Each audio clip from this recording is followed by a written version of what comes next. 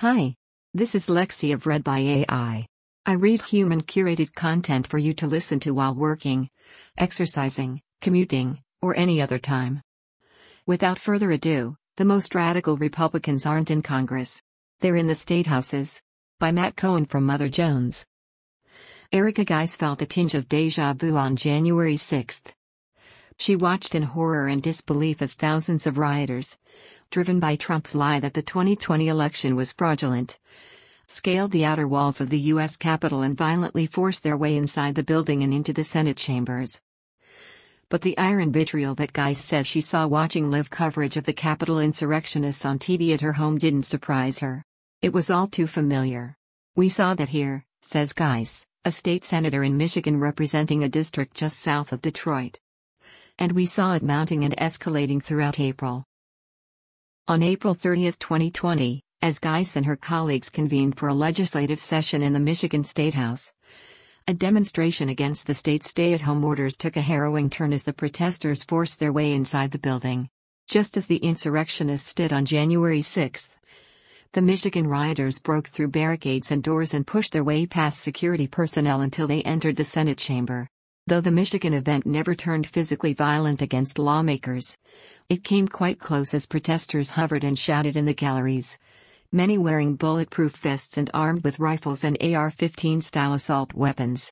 In hindsight, the riot at the Michigan State House in April seems like a dress rehearsal for what happened 8 months later at the U.S. Capitol. But there's a key difference in the aftermath of both riots that highlights an alarming divide growing in the Republican Party.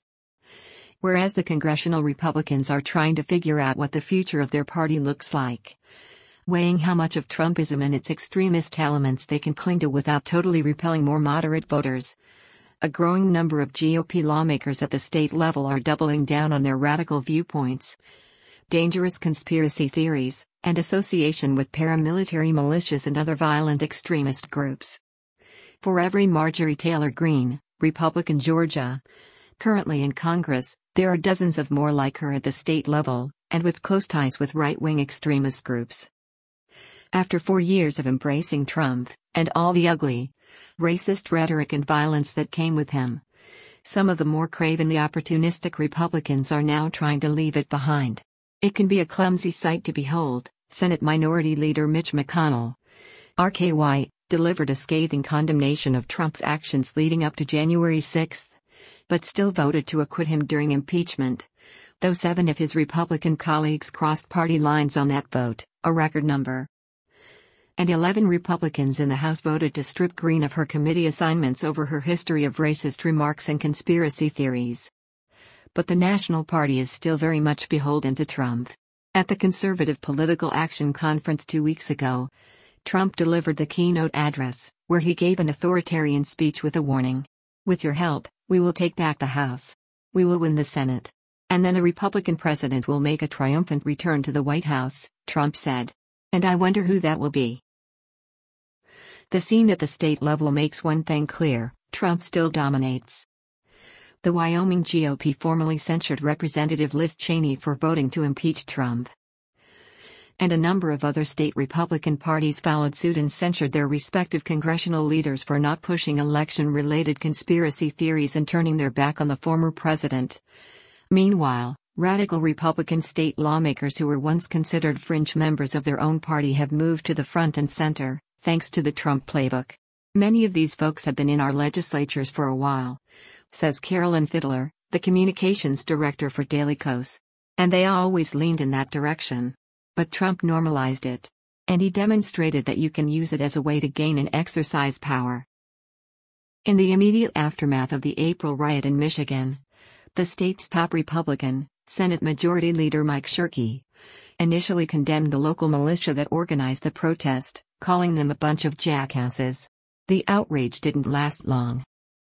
A few days after Shirkey issued that statement, he privately met with one of the organizers of the Michigan riot, according to the New York Times, during which he said the optics weren't good of armed protesters in paramilitary gear storming the Michigan Capitol.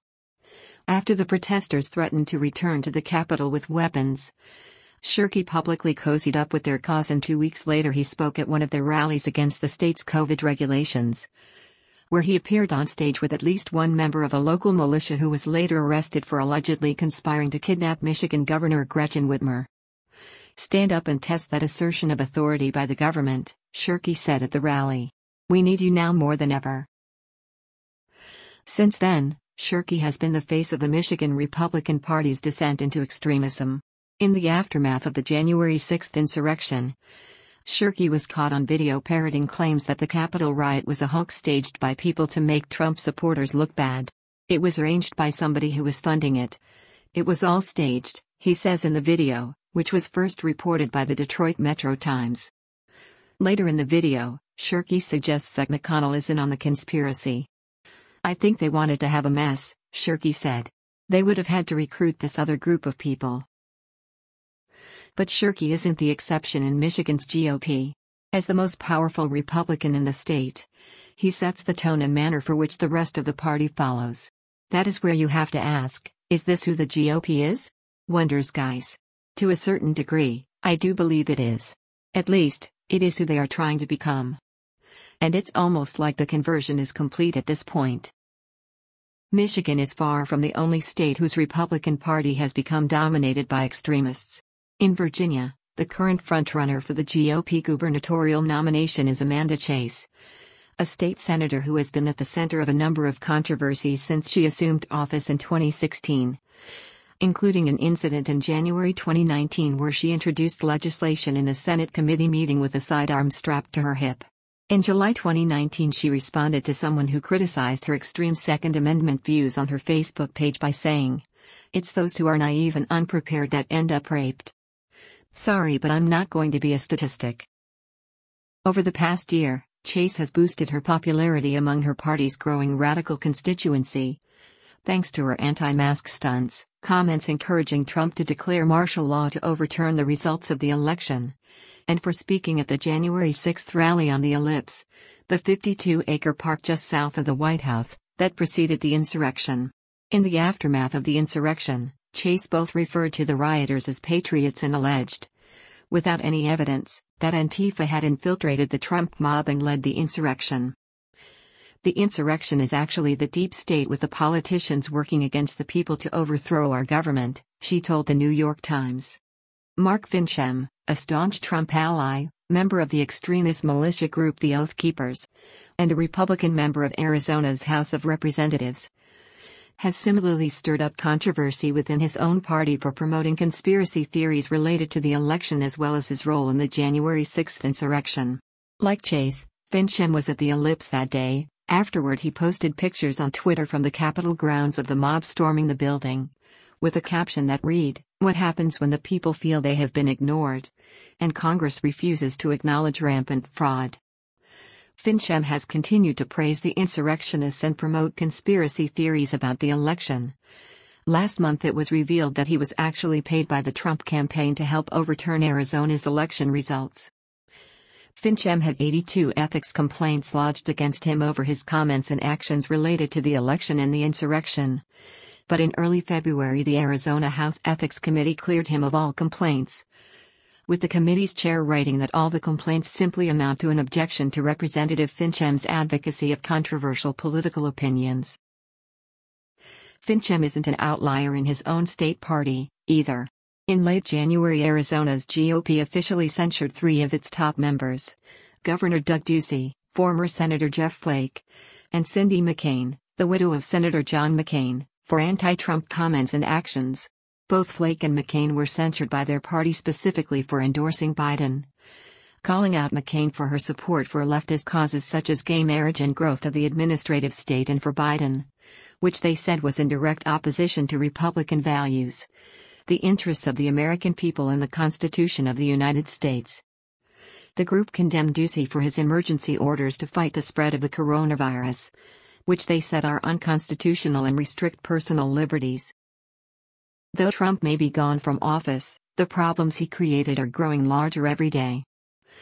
And whereas state lawmakers like Shirky, Chase, and Finchem might once have been brushed off as fringe lawmakers whose extremist agenda was merely a distraction with little consequence, their rise to power poses an existential threat in state houses across the country. Having someone parrot conspiracy theories and try to sow doubt in our elections is very unhelpful to say the least, says Lori Pohutsky, a Democratic member of Michigan's House of Representatives. It's dangerous to be completely honest, especially when we're trying to make sure that more people are participating in the democratic process. Since the election, state Republican lawmakers in several swing states have used false claims of voter fraud and other election conspiracy theories to pass new restrictive voting laws that will further disenfranchise millions of people from the right to vote. Democrats may have won control of the White House and Congress, but Republicans still have party control of governments in 30 states. And when redistricting happens in the next 2 or 3 years, after the most recent census is released, most of those GOP-controlled legislatures will redraw district lines to further gerrymander and ensure that their party can retain control and grow in power for another decade. And if extremism is what helps Republicans win elections at the state level, that's what the party will ultimately embrace, according to Fiedler. Republicans value numbers more than sort of managing the direction of their party, and they will take wins where they can get that, she says. I think you're going to see a strengthening of the grip of these extremists, these QAnon believers and whatnot, on the Republican Party before it has any hope of swinging the other way. Thank you for listening to The Most Radical Republicans Aren't in Congress. They're in the State Houses, by Matt Cohen. Please subscribe if you would like.